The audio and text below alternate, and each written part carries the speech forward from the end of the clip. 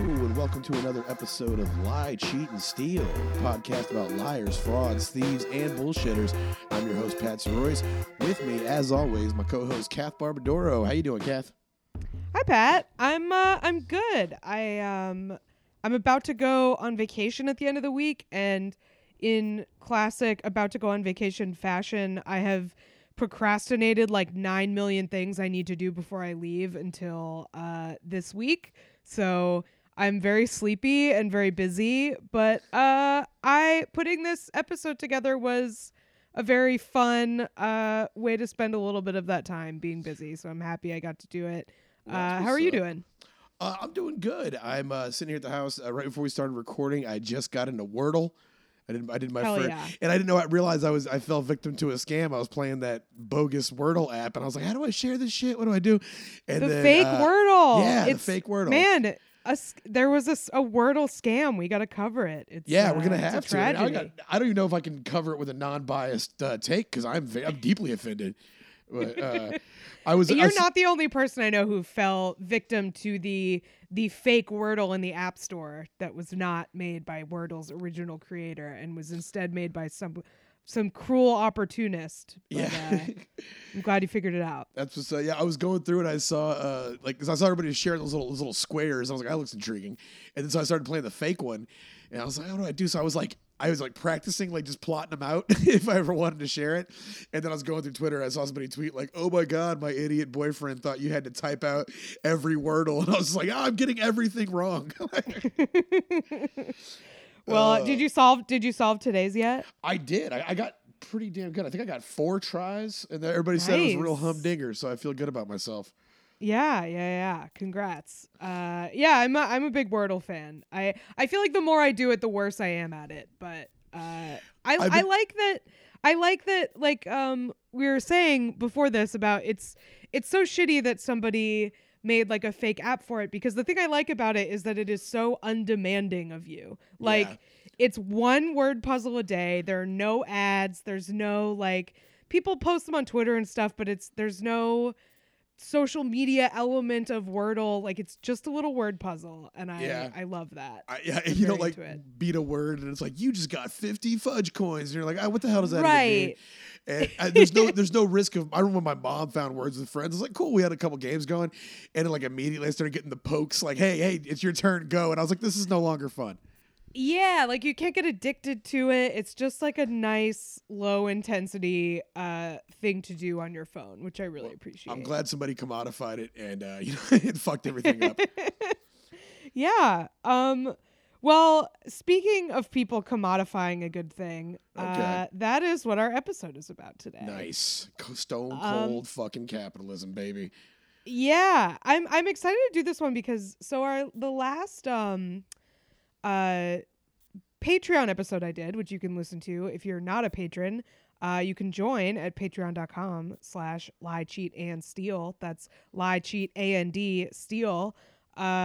Was about this guy Don Miller who stole a bunch of like indigenous people's remains and kept them in his vast basement full of artifacts for many, many years. Yeah, it propped him up and made like weird ass dioramas and shit. Just all around awful guy. Go listen to that episode. Yeah, just a true weirdo. So this episode is sort of along similar lines because it's about a white guy who commodified indigenous culture while he was alive. We've done a couple episodes about like sort of race faking type stuff in the past, and I feel like this is kind of an early example of that. The guy I'm going to talk about today. This is a classic case of a white guy pretending to be Native American, but it's action packed. I think it's a fun one. I'm excited to talk about it. Is this on deadly ground? Is this like it's a white guy pretending to be Native American and it's action packed? I'm just thinking like a Steven Seagal movie. Yeah. Today I'm going to be talking about Steven Seagal. That's what I'm talking about. No, although this guy, he apparently did some acting, so maybe he was a role model. But the guy I'm talking about today is a guy named Edgar LaPlante. Have you ever? I'm assuming you have not heard of this man. No, I have not heard of Eddie Plantones. Eddie LaPlante, like LAPLANCE. Yeah, like a guy from our neck of the woods, up in the borderlands near Quebec. He's I believe a French Canadian. LaPlante. Okay, all right. Any confirmation on the body type? Do we know if he's which one of my cousins does he look like? That's the only three. I mean, he was pretty hunky, honestly. I think it's me. It's me. Okay, so it's you. Yeah. So he's a classic Pat Royce figure. Dashing. Ethnically ambiguous. I get it. I mean, he seemed to be the life of the party, like you are. So who knows? But yeah, this guy, I really like. I found him fascinating, and even though he was definitely a scumbag, I did kind of find myself having a little bit of affection for him. I feel like he would make an amazing movie. I'm shocked that they have not made a movie about him. Maybe because he did something extremely offensive. That's probably my guess. But a French Canadian angle that I know my whole life, I was always told like a big separation of France and French Canadians is the fact that they openly like wed with natives back in the day and like lived like more alongside of them, and that was always like so. Every French Canadian kid, I'm sure, was heard like, yeah, we're pretty much you're French Canadians, like saying you got a bunch of Native American blood and all this stuff. And I was like, oh, cool. And then I did one of those 23andMe's recently, and I don't know where they're hiding it, but it's not there. It's just literally like none of it. So it's literally just like my countries were just Britain and France, and that was it. So I don't know what they were talking about. Well, it's like every white person, particularly white people, I think with Northeastern roots, is everybody says they're part Indian. Everybody, it's the classic. Tim McGraw made a whole goddamn song about it where he's essentially just doing red face the whole time. Like it's like what it's like. I'm a Chippewa, my girl, she's Choctaw. It's Indian outlaw. That's what it is, and it's very bad. Well, this guy, I feel like, is very much in the vein of that. This guy, Edgar LaPlante, he was born in Rhode Island in 1888, which, as I said, this is kind of an earlier example of somebody pretending to be Native American. So yeah, he was 1888. I do want to say a lot of this stuff comes from a few different articles, but the articles I read all sourced the same source, which was a 2018 book by this guy Paul Willits called King Khan, which I now really want to read because this guy's life was really fascinating. So check that book out if you want more information about this guy. But yeah, he was born in 1888 in Rhode Island, and by all accounts, he started swindling people real early, really like before legal age. He was running some cons. Yeah, I think he's had to have that edge to really kind of get ahead of the crowd back then. I mean, that was really a golden age of swindling people. Yeah. People, it was, and we've talked about it before, it was a very easy time to do so. So, he sort of, one of the articles I read said basically that he anticipated a GoFundMe scam because he basically, as a kid, went around to the store owners in his hometown of Central Falls, Rhode Island, and asked for contributions to help a struggling businessman. So he took up collection for somebody else, and he's a struggling businessman. He's tiny. He looks like he's 8, but he's a good guy. Right. Well, I honestly like the idea of taking up a collection for somebody down on their luck who does not actually exist and is in fact Edgar LaPlante himself is kind of the skeleton of what he ends up doing as a quote unquote Native American. Okay. Is he ends up becoming like kind of an activist for indigenous causes and getting people's money and then using it on himself. He's a real proto Dolezal. Yes, precisely. So that's kind of the first scam on record for him, as he the prototype of what he ended up becoming, the first crime that we discover of him. Then he escalates, but he was doing this at 14, and he ran afoul of the law. It didn't go on his record or anything because he was a kid, but they did send him off to boarding school after this, and the next time we sort of hear about him is when he's in his 20s. So this is like, around the 1910s, early 19 teens. And he surfaces in really the best place to learn how to be a con artist in the 1910s. We find him in Coney Island, which is, just like scam mecca, you know? Just like it's crazy. It's like a whole like borough or a neighborhood, like a whole neighborhood is just like it's a whole existence. It's a carnival. It's just there's roller coasters, there's cotton candy, there's 3-card Monte games. It just seems like an insane characteristic to like be associated with a real neighborhood where people live. Yeah, it's totally wild. Like, I love Coney Island, but it is a very strange place even today. I mean, today it has this sort of veneer of nostalgia to it, but like, it's always also been a neighborhood and still is a neighborhood. Yeah. And like, one of the things that is so weird to me about Coney Island now is it used to be these like different amusement parks that were all sort of next to each other.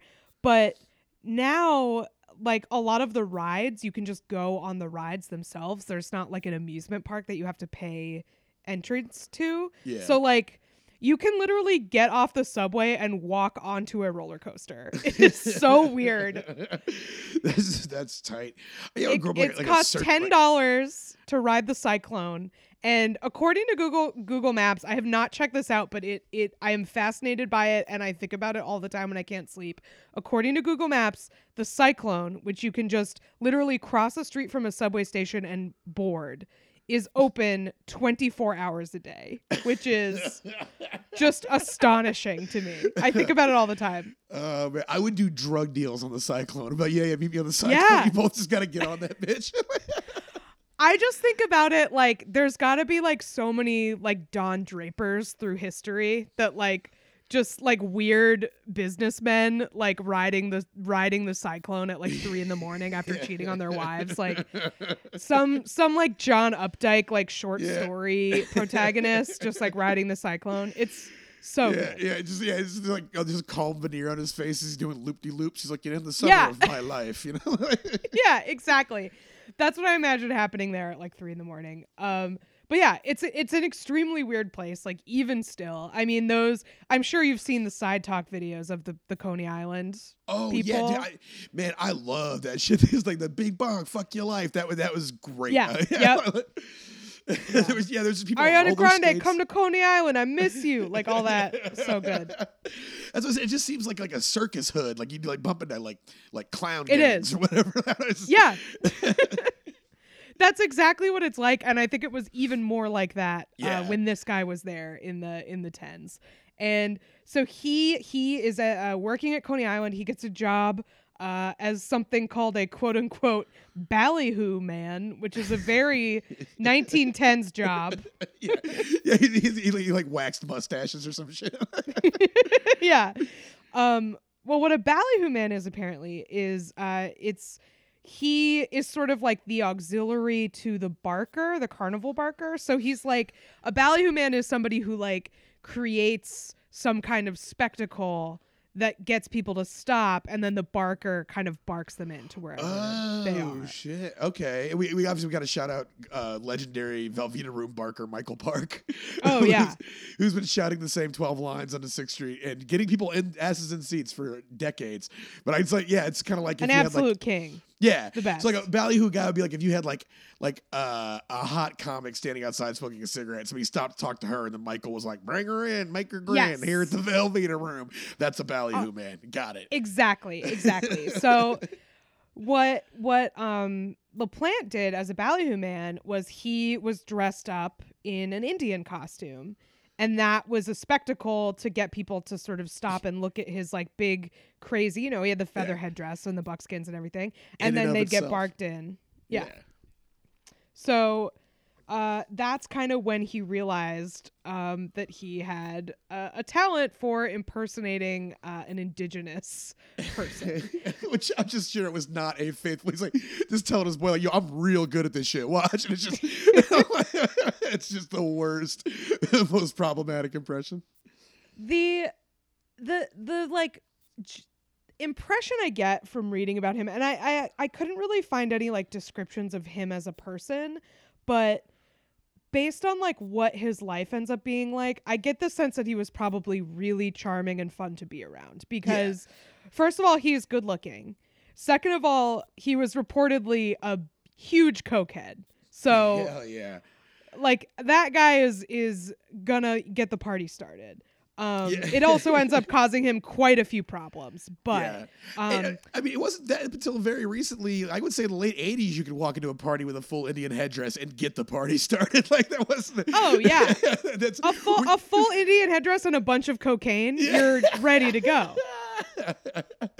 I would still now I'd be like, hey, we go to the bathroom. Don't let anybody see me going there with you. I'm not scared they're gonna think I'm doing cocaine. I'm scared they're gonna think I'm hanging out with the guy in a headdress. You know? Yeah, exactly. Times have changed. But yeah, so he was a cokehead who was very handsome. He was also bisexual, and he was like constantly like he married a bunch of times. He like was always in relationships. I just feel like that to me, all of those things together paint a picture of like probably like a fun guy. Yeah. And especially too, like he travels a lot. So he's like a worldly, like cool, hot bisexual cokehead is like, all right, you're doing great. Like, yeah, by and large, the most interesting man in 1910. Like, exactly. Also, yeah, I'm getting Joe Exotic vibes off the guy too a little bit. Yeah, a little bit. I could definitely see that. Kind of that weird sort of charm. Yeah. But yeah, so he's working as a ballyhoo man in Coney Island, and he sort of like he would sing and dance and make a scene in this Indian costume, and then they'd bark them into the show. And that's sort of by all accounts like Coney Island is sort of where he learned, you know, how to spot a mark and how to con people. So he took this knowledge and he headed west. As many con men before him, he decided to go west, young man, and he ends up in Arizona. And by the time he gets to Arizona, yes, oh yeah, he's gonna go all over the place in this story. By the time he has reached Arizona, he has changed his identity. He is no longer going by the name of Edgar LaPlante. He has become the revered Indigenous Canadian Olympian and marathon winner Tom Longboat, who is a real guy. That is a real guy who he is pretending to be. Yeah. So, oftentimes we always talk about how easy it was to pretend like, you know, like that you weren't the guy you are, but you never think about it was easy to say you were also somebody else. That was also just as easy. It worked for quite a while for him. Yeah.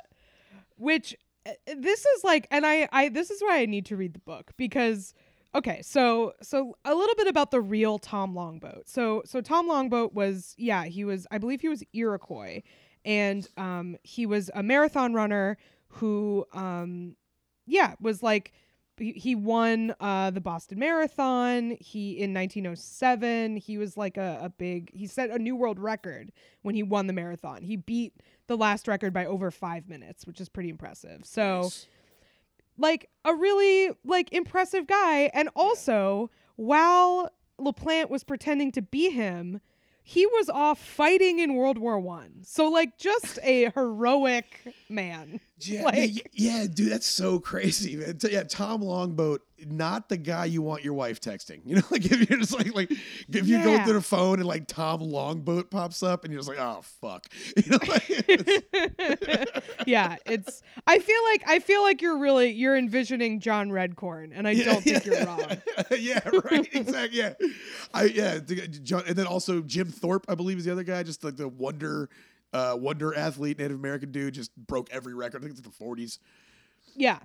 That's, I mean, back in the day, like, people had really, like, just discovered how to run. So, like, you could win a record, like, every week. But, like, if you watch those old newsreels, like, you see them walk around, I know that's, like, the film grain or whatever, where they look like they're hopping. I don't think it was. I think they all just kind of moved like that. But yeah, so this guy is like a fucking war hero, and LaPlante is pretending to be him. And so the way that this is profitable to him, which is so funny to me and why I need to read the book, is he apparently gave a bunch of like motivational lectures and also ran like racing clinics for runners. Like he would like coach runners. Not and so like in no way a professional athlete. Yeah, like how did he like did no one ever ask him to run? Like how did this work? It's so weird to me. The only thing that he had that this guy had was that he was like, "Oh, I can pretend to be Native American and this guy's Native American." Yeah, like yeah. There's no evidence that he was like good at running or anything. Yeah. Like, hey, I hear all you're saying about running, but can I see you run? Maybe get an idea. He's like, you want me to run?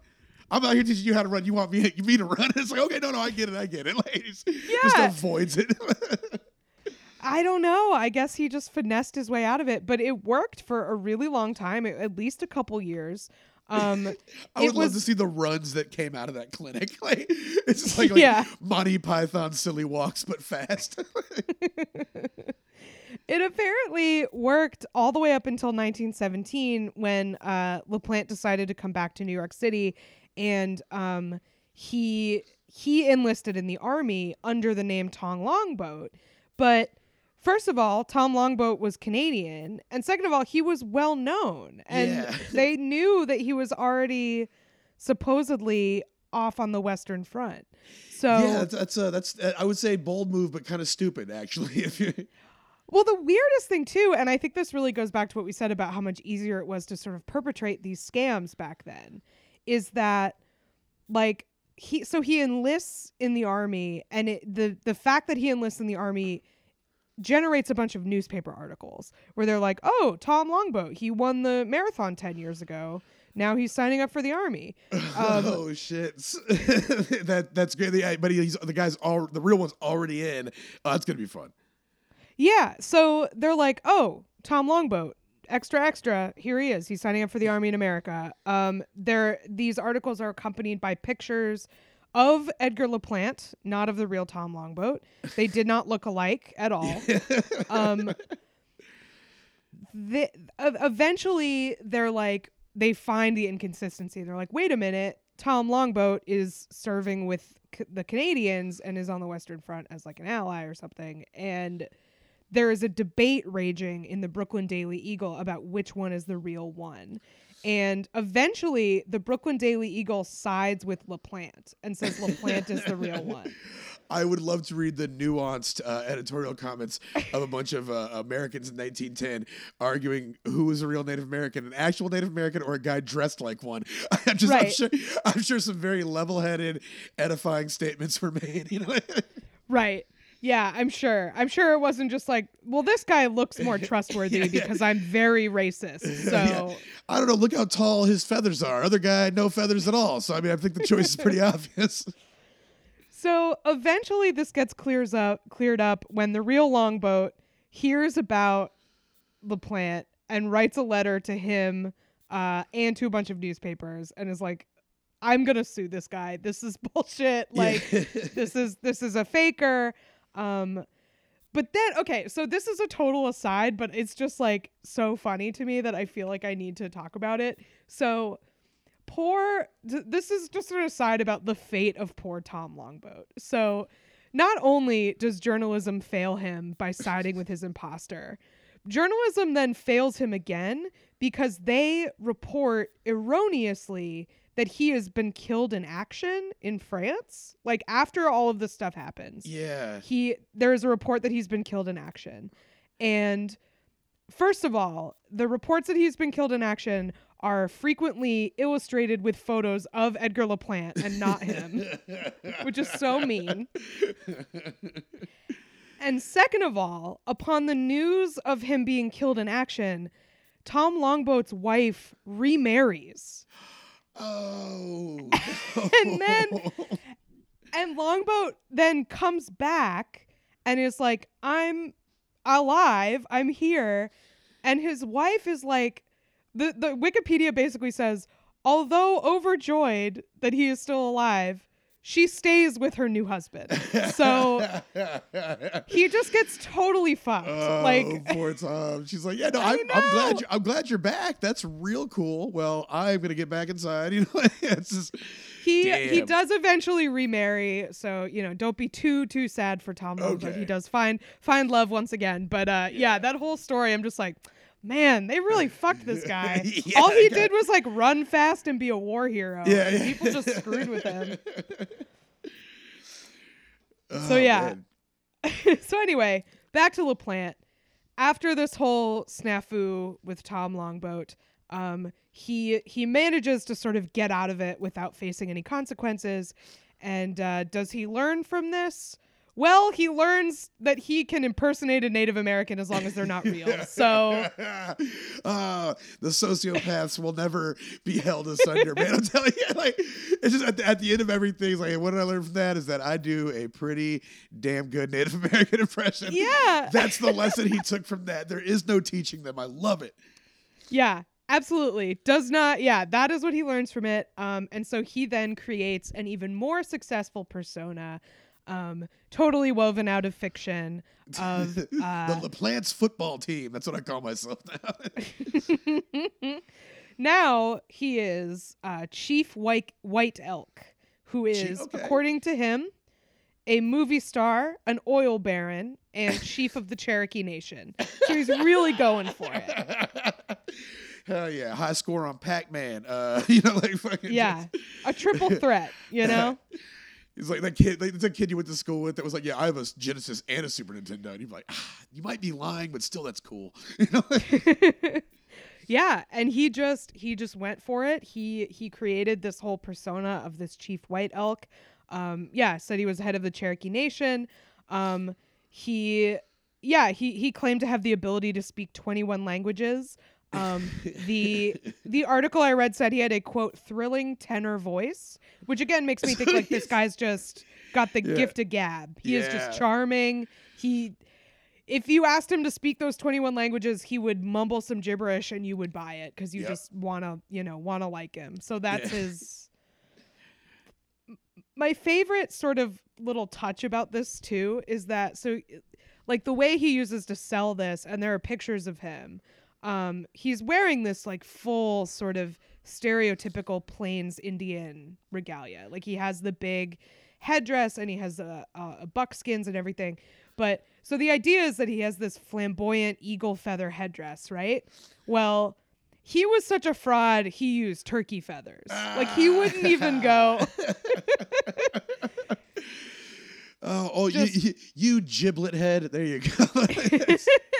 Yeah, just a phony all the way down. Like, damn, that's why. That's like some shit you'd see like in like a punchline about this guy, like, oh, it turns out it was turkey feathers. No, he really just had turkey feathers. Although I literally guess like, just turkey feathers. It's a lot harder to kill an eagle and get away with it, I'd imagine.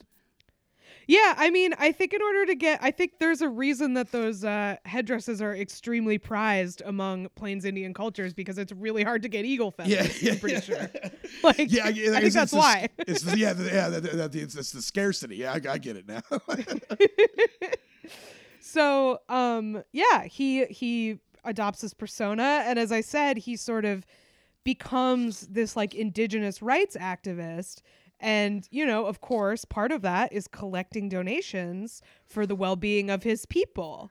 Oh, yeah. His people was just a very clever sort of pluralization of what he was really doing, which was collecting donations to help one person. Yeah. His people. He means his cadre of drug dealers. Exactly. That he has in rotation back on Coney Island.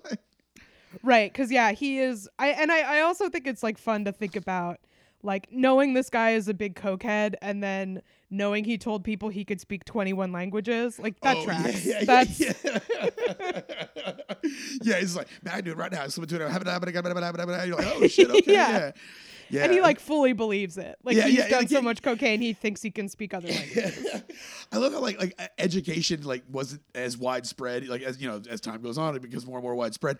So back then, if you just read a few books and traveled outside of your state, you had the edge on like 70% of the population. Like yeah, and like I'm sure like working on Coney Island, he probably did meet way more people who spoke other languages than like the average person in Arizona or something. You know what I mean? Like that's a port. That's like Yeah, he's like just sailors went there. You know what I mean? He's just like hot tamale, and they're like, Jesus Christ, look at him go! Like that's just yelling shit he heard people saying when they got off the boat at Ellis Island. Right, like not that he would actually have the ability to speak those languages, but he would probably at least have a little more familiarity with them than the average like interior American in the 20s, which is when he's doing this. It's like when I go back to Colleen and explain current trending topics on Twitter to my friends. Yeah. Precisely. Exactly like that. So yeah, he travels all over giving speeches about this, and again, like that's what he did as Tom Longboat too. So he must be just like a very compelling like public speaker, you know.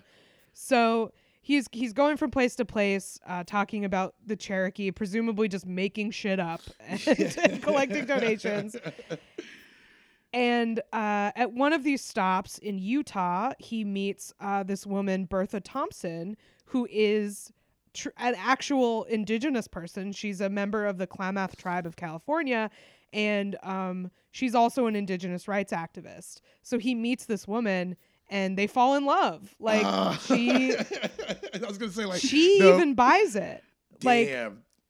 Like the rap on her, at least according to what we know, is that she didn't know that he was a con man. She thought he was for real.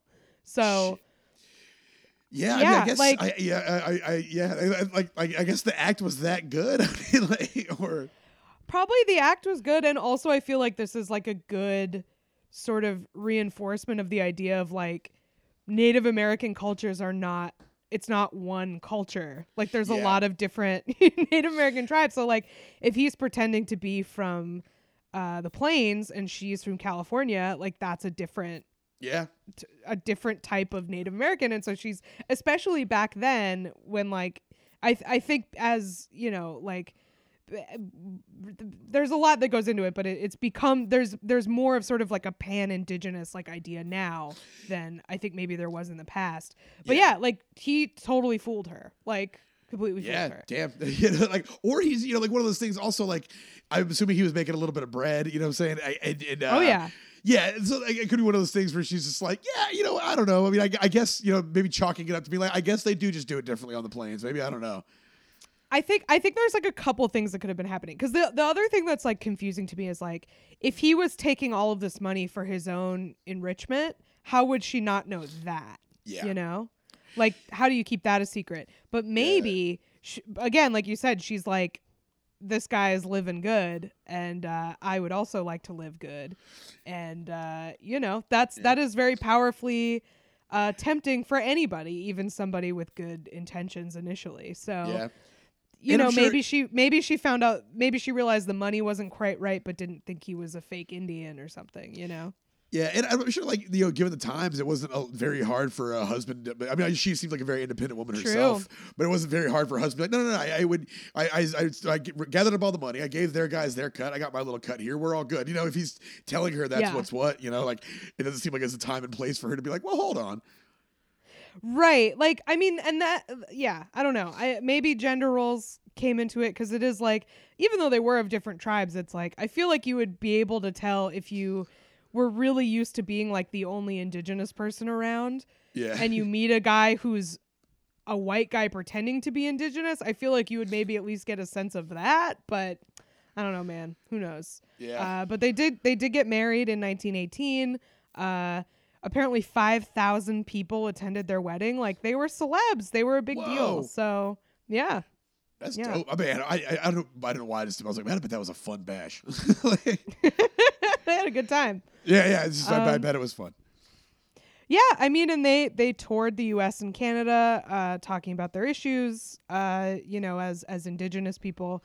But sadly, the marriage did not last due to LaPlante's growing fondness for alcohol and cocaine. So partied too hard, lost Bertha. I don't think they were married very long, which also probably is an explanation for why she didn't realize he was a con man. But so I always imagine it's gotta be real hard to be on coke back in the day, because it just feels like if you're in the wrong town, like, you know, if you're like in Cactus Thorn, Arizona, and you're on a stop on your tour and you run out of blow, what do you Yeah. do? You know, like, it just, Yeah.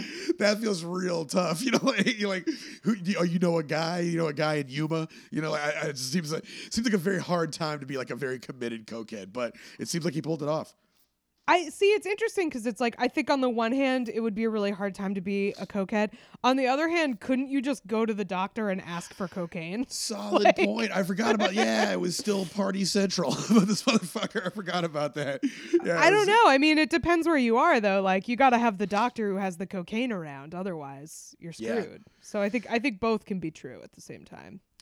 But yeah. So this this guy, he after his marriage to Bertha dissolves, people start getting a maybe not wise to him, but they start getting a little suspicious because they're like, okay, this guy seems to be living very well for an activist who's giving all of his money to his nation. Also, we've never seen him with other Cherokee people or the people start getting suspicious. The FBI starts looking into him. But that I feel like that I read that the FBI was looking into him and it's like, well, that could have been because they thought he was a con, or that could have just been because he was a Native American activist. Either one. Real spy versus spy. Like two dudes just bump into each other on the paper trail. They're like, "Oh, I'm busting him because he's a fraud." I'm like, "Oh, I'm busting him because he's brown." I'm like, "Wait a minute, let's hang out." Right. Exactly. Who knows? But he decides, based on the law kind of coming knocking for him, he decides to go over to England instead, where not only would he be sort of outside of the eye of the law, but also his sort of Native American chief persona would be even more exotic. He's not gonna run into other people. Way less people to know about anything that goes on. Like that's just a whole new target and demographic. Honestly, solid move. Yeah, pretty smart, and it does work out for him for quite a while. So he takes the ship to England, and he's like well known at this point. And so when he gets off the ship, there's like press there to meet him because he's like kind of a celebrity. So he gets off the ship, and the Express newspaper in London reports that White Elk made the announcement that he was there to meet with royalty as an emissary of the Cherokee people and plead for better education for his race in the British Dominion of Canada. Now, that all sounds great, except that there are not any Cherokee people in Canada. That is not a native group. That is not a First Nations Canadian group. They live in the United States. So, did that? So I don't know. I guess I'll listen. I was like, did that do him in, or did nobody know? Let's find out. Oh, that did absolutely not do him in. They had no idea that was not a problem for them. I don't know. He lived there for 20 years. No, I mean, that was not the issue. So like he comes, they report on this. The royals find out pretty quickly that he is not who he is claimed to be. But this does not seem to have ruined him in any way. Like he didn't get to have an audience with the queen or whatever, but this was the 20s. Nobody cared about the stuff that we care about in terms of like cultural appropriation and stuff. So what he was able to do in England was make a very good living performing his version of Native American dances on London stages. So he basically becomes like a one-man Native American minstrel show. Oh shit. Yeah. Oh man, I bet he just nailed it with those dances. Oh, he was cutting a rug, I'm sure. I'm sure they were incredibly accurate. And that video that just came out on Twitter where the lady's like singing like a mnemonic device to remember like grammar rules, and she's singing it like the sine cosine the trigonometry thing. I'm getting like that's what I'm picturing with his dance. I think that's probably pretty accurate. But he was like pretending to be a Native American while performing these dances. Like he didn't sort of openly admit that this was all a fraud, but it didn't really matter. Like, it didn't come up a lot. He wasn't like super fastidious about keeping this up. You know what I mean? Like, he was still doing these, performing these entertainments. He was still collecting donations to quote unquote help his tribe. Like, he was still pretending to be an Indian, but still hitting up people for blow. You know? Yeah. Oh yeah. So this, like, all of this sort of semi-fraudulent activity is not what got him in trouble with the law in London. What got him in trouble in the law in London was the fact that, as I mentioned, he was bisexual and he was having an affair with a man, which was then discovered, and that was against the law at the time. So they were like, it's fine that you're defrauding people. You just put your what where? Like, yeah. That's great. Isn't that like, that's what brought down Alan Turing, right? Is it Alan Turing? Yeah, absolutely. Yeah. Damn. Bringing out our greatest minds. Yeah. Benedict Cumberbatch, Chief J. Strongbow. So at this point, like, he decides to get out of Dodge because he's like, the law again for a slightly different reason, but I don't want to deal with it. So he leaves London. First he goes to Northern England. Then he goes to a much better place to flee to, in my opinion. He goes to the French Riviera. Which, great choice. Yeah, you got to be gay to not draw attention down there. You know. You better hop off that trolley car and start kissing dudes, or the bobbies will be all up in your ass. I just feel like, if you're somebody who's like good at swindling people, there are a lot of very wealthy people to swindle down there, and it's beautiful. So, and he speaks the language. That's like the other language he does speak is French. I don't know if that's true, although he may. Okay. Well, he's like, he was born in Rhode Island. I'm sorry. I really like my Pepe. He spoke French, but it was French Canadian. He was a Quebecois, and when we lived in Germany, him and both my Matowns came over for like a week in like the late '80s, and we were all excited because we could go to France, because that's the USO tours will take you around Europe, but like France is like the impenetrable one because you really got to know the language.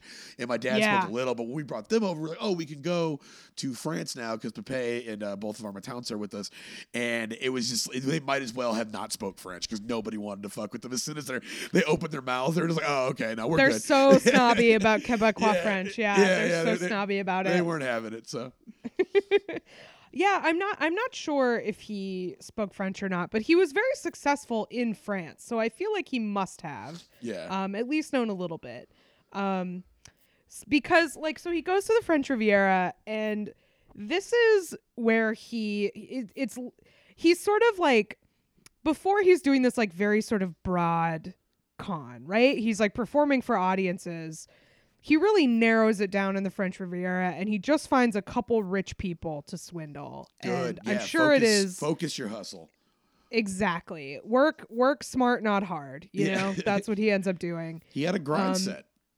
He absolutely did, because when he gets to the French Riviera, through this Chief White Elk persona, he engineers a meeting with an Austrian countess named, I'm going to butcher this, Antoinette Cavenuller-Metsch, and her mother, Melania. So Melania and Antoinette are totally taken with this guy. Antoinette was like very young and beautiful, and he sort of flirts his way into their good graces. And the both mother and daughter are totally charmed by him, and he convinces them that not only is he Cherokee royalty, he is also an oil baron. And he did have that oil baron one in his back pocket. I forgot about that. Yes. Yeah. So he tells them he's an oil baron, and they so he's also a fellow rich like they are. Yeah. And so they should feel very comfortable lending him money, because he will pay them back just as soon as the British government lifts the hold on his fortune. Which, oh man, he is like, he's all the scams in one. Also, it's kind of cool how he plays like, So by saying he's a Native American and he needs donations, he's playing like I'm poor, my people are poor.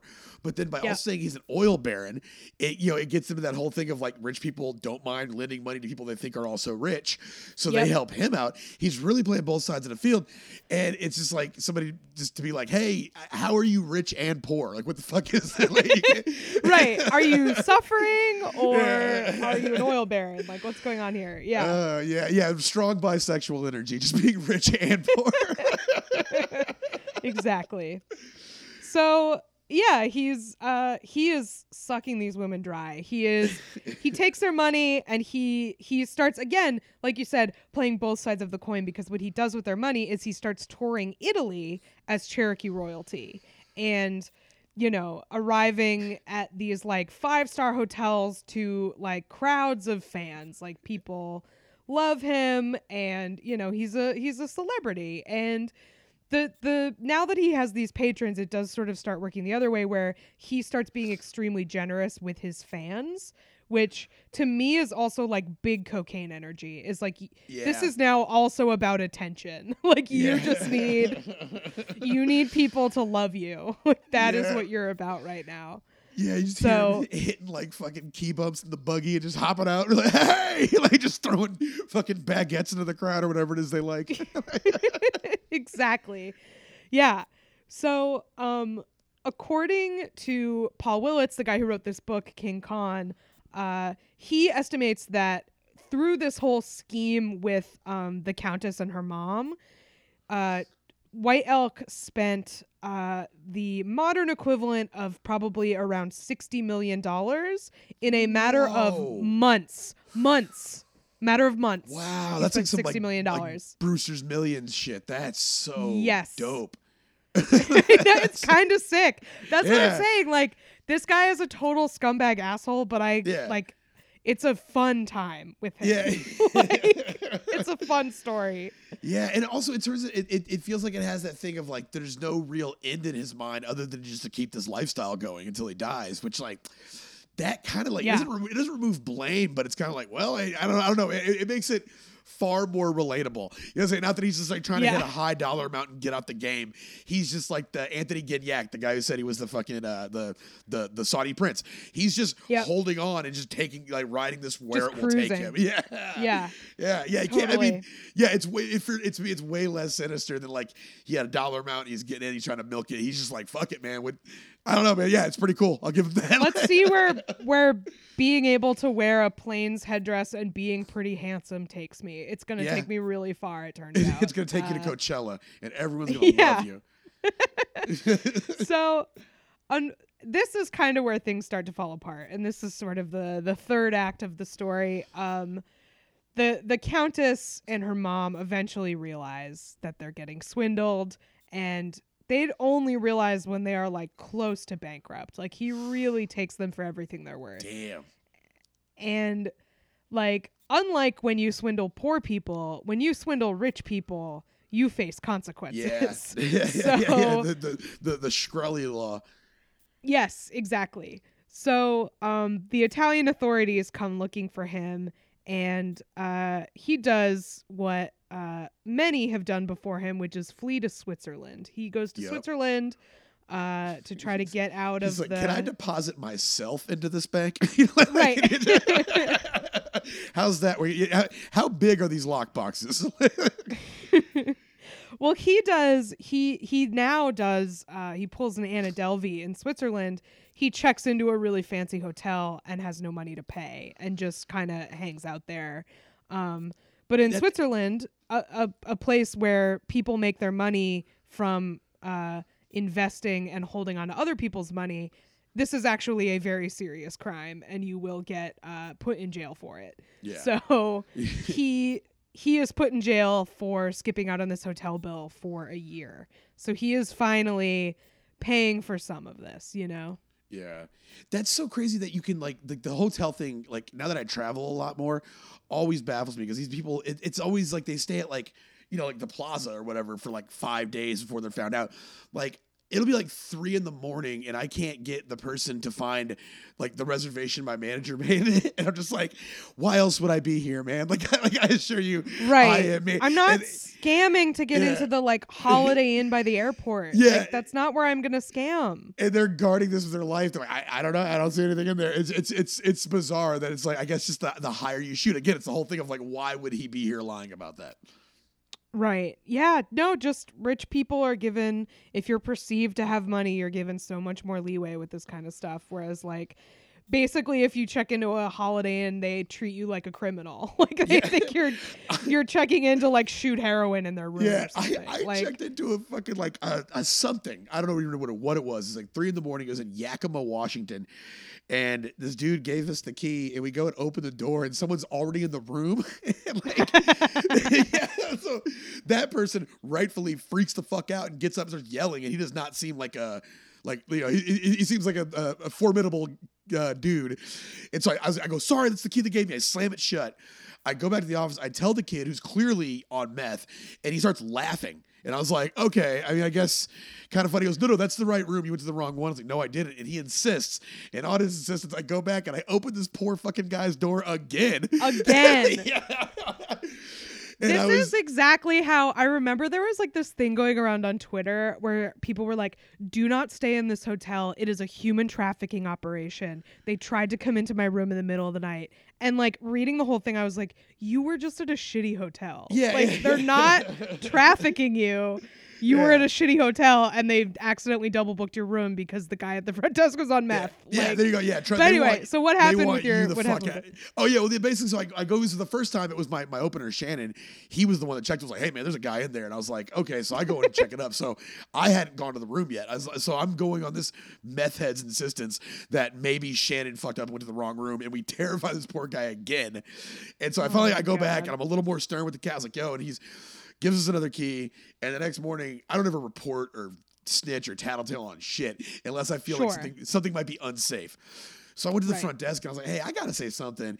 And I was talking to the lady, and as I was talking, I was like, man, this bitch is on drugs too. You know? And she was just like, oh, she kind of starts laughing. She's like, yeah, that guy, he's crazy. He's one of the new guys. I was like, okay, nobody cares. All right, well, nobody gives a shit. Yeah, I'm just going to go get a donut hole out of your fucking thing for free, and I'll see you later. Yeah, man. The fact that you can stay in the plaza for weeks, but that's your experience at like a $30 a night hotel. Yeah. Like, all right. But yeah, so he goes to jail for a year, LaPlante, and this is like a funny, like he sort of gets bounced around because like he fled to Switzerland from Italy, right? So when he gets out of jail, they drop him at the Italian border. They're like, get back over there. And stay out. And Italy also has like, charges for him because he committed crimes in Italy. So they bring him to Italy. They hand him over to the Italian police. He this time then does 7 years in Italian prison. Oof. And then he gets sent back to the U.S. when he's out of Italian prison. We inching close? We're inching closer to World War II at this point now, right? Yeah, we're somewhere in the 30s, I think, at this point. He ends up dying. Some places said 42, some places said 44. So he dies around age 50. So he's still like he's pretty young at this point. And yeah, I think we're like in the early 30s from what I remember. Okay. So he's brought back to the US, and again, journalists are waiting for him there because he was like famous, Yeah. So he, of course, the consummate con man, gives an interview with them and tells them that he's a changed man. He's just looking for a quiet life. But of course, that is not what con artists do. Yeah, no. And he goes back out hustling again, but he is unfortunately too well known to be the con man he once was. Yeah. So again, people know that he's a fake Indian at this point. But again, nobody at this point cares. So he gets a bunch of roles in movies pretending to be Native American. Oh, man. You can't. Because no one gives a shit at that point. You know, that's not the. The dishonesty is one part of it. Like, people don't like being lied to, but nowhere is it that he was like the cultural insensitivities isn't even a question to anybody who is signing checks and making moves. You know, so that's that never came up in their mind. Yeah, absolutely no one in this story is upset on behalf of Native Americans. That is not part of this. Cannot overstate that, how no one gave a shit about this. So he gets like a couple acting roles, but he ends up dying poor in 1942 in Arizona. He apparently, according to his death records, which his death went unreported, like this was a novelty when he got back to the U.S. and then he kind of faded into obscurity. But according to his death record, he was at the time of his death still pretending to be Native American because he his name was listed as White Eagle and his race was listed as Indian male. So he was, you know, to the end. Yeah. Just go with what you know, I guess. You know, like just wildly unprepared and unknowledgeable about any of the culture's supposed death customs. He's just like, so tie me to the top of the tree and then cover me in honey and let the bees eat me. I guess I don't know how this works. You know? Yeah, so that's the story of Edgar LaPlante. I'm going to read that book now. Yeah, that sounds quite incredible. A character. Worth it.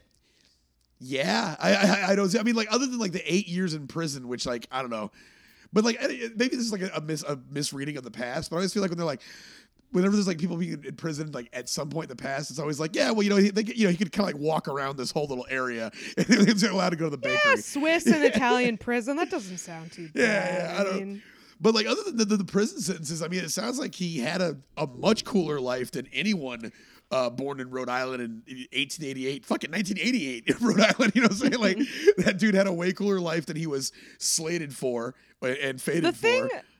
The thing that I think when I hear this story is that, like, I don't know if it was worth it to be this guy, but having the skills and the sort of attributes that he had, he's a stand-up. Like, he could have been a comic. Like, he should have just done that, you know? Like, I wonder how he took go to Coney Island, Coney Island and then get on vaudeville or something. Like, you're an entertainer. That's what you're born to do, clearly. Write 5 minutes about your mother-in-law that doesn't exist and just how, you know, and what an evil bitch she is and how you hate her, and people will laugh, you know, because it's 1920s.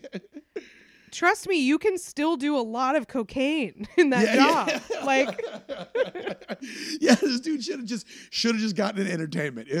Yeah, exactly. Like, don't bring the Native Americans into it. Like, just be a cokehead white guy who does stand up. There are plenty of you. You're handsome, you're white, you're charming, and you love cocaine. Yeah, get out there, man. You didn't go far enough when you went out to Arizona. You should have kept going and staked your claim in LA. Oh, yeah. A handsome bisexual cokehead with no moral standard, you're gonna do great in entertainment. Yeah, man. Dude. Yeah, this guy definitely missed his calling. Yeah, I would say. Ultimately, not worth it, but a waste of talent. A waste of talent. Exactly, a waste of talent. But I would call it a life well lived. For sure. Yeah. I don't know if I'd do it, but it's good yarn. You'd have to try real hard to find somebody I'd rather hear talk to me about all their bullshit at a bar. You know, like that's the guy I'd actually listen to. Yeah. Damn. No question. Well, thank you very much for telling us Edgar LaPlante. Folks, thanks for tuning in. If you guys liked what you heard today, we have a Patreon. You can actually, because we do 2 free episodes a month, and you can actually go to our Patreon and get 2 more a month, and we have a huge back catalog. It's patreon.com/lie, cheat, and steal. I have another podcast called Good at Plants, Bad at Life, where I talk to a person who is insanely knowledgeable about plants and horticulture and conservation Nihilism. And I listen, and they are very knowledgeable, and I listen to them and learn things. I have my mind blown every week. That's Good at Plants, Bad at Life. You can check it out. And I'm also did want to drop some tour dates, guys. I will be on tour throughout the South in February for 10 sure to be fun, action-packed days. Let me go ahead and bring those guys up. I'm going to be in Bradenton, Florida on February 10th, Sanford, Florida on February 11th, Boca Raton, Florida on February 12th, Lakeland, Florida on February 13th, Mount Pleasant, South Carolina on the 16th, Marietta, Georgia on February 17th, Newport, Kentucky, February 18th, Greenville, South Carolina, February 19th, and North Garden, Virginia on February 20th. You can go to my Twitter and find all the particulars on that, and find me on Twitter. It's at PZTX, PEEZYTX. Kath, you got anything for us today? I have another podcast called What a Time to Be Alive. It's a stupid news podcast. We talk about stupid news. The podcast is not stupid. It's very fun. Yeah, I was like, check that out. Give us some credit, Kath. Jeez. We do like weird news stories. My favorite one this week was about a mechanic who took a $3.4 million Ferrari out for a test drive and drove into a tree stump and totaled it. Just immediately. The one thing you don't want to happen really cracked me up. So yeah, that's What a Time to Be Alive. We have a Patreon for that as well, where you get an extra bonus episode every week. And I'm Kath Barbadoro on social media. So thank you for listening, everybody. Yeah, guys, thanks for tuning in. Like I said, we do 2 of these a month and 2 on the Patreon. Check us out. But be safe out there, guys. You know, if you're doing some traveling, just be safe, be smart, man. But above all, don't get caught. Don't get caught. See you next time. Bye.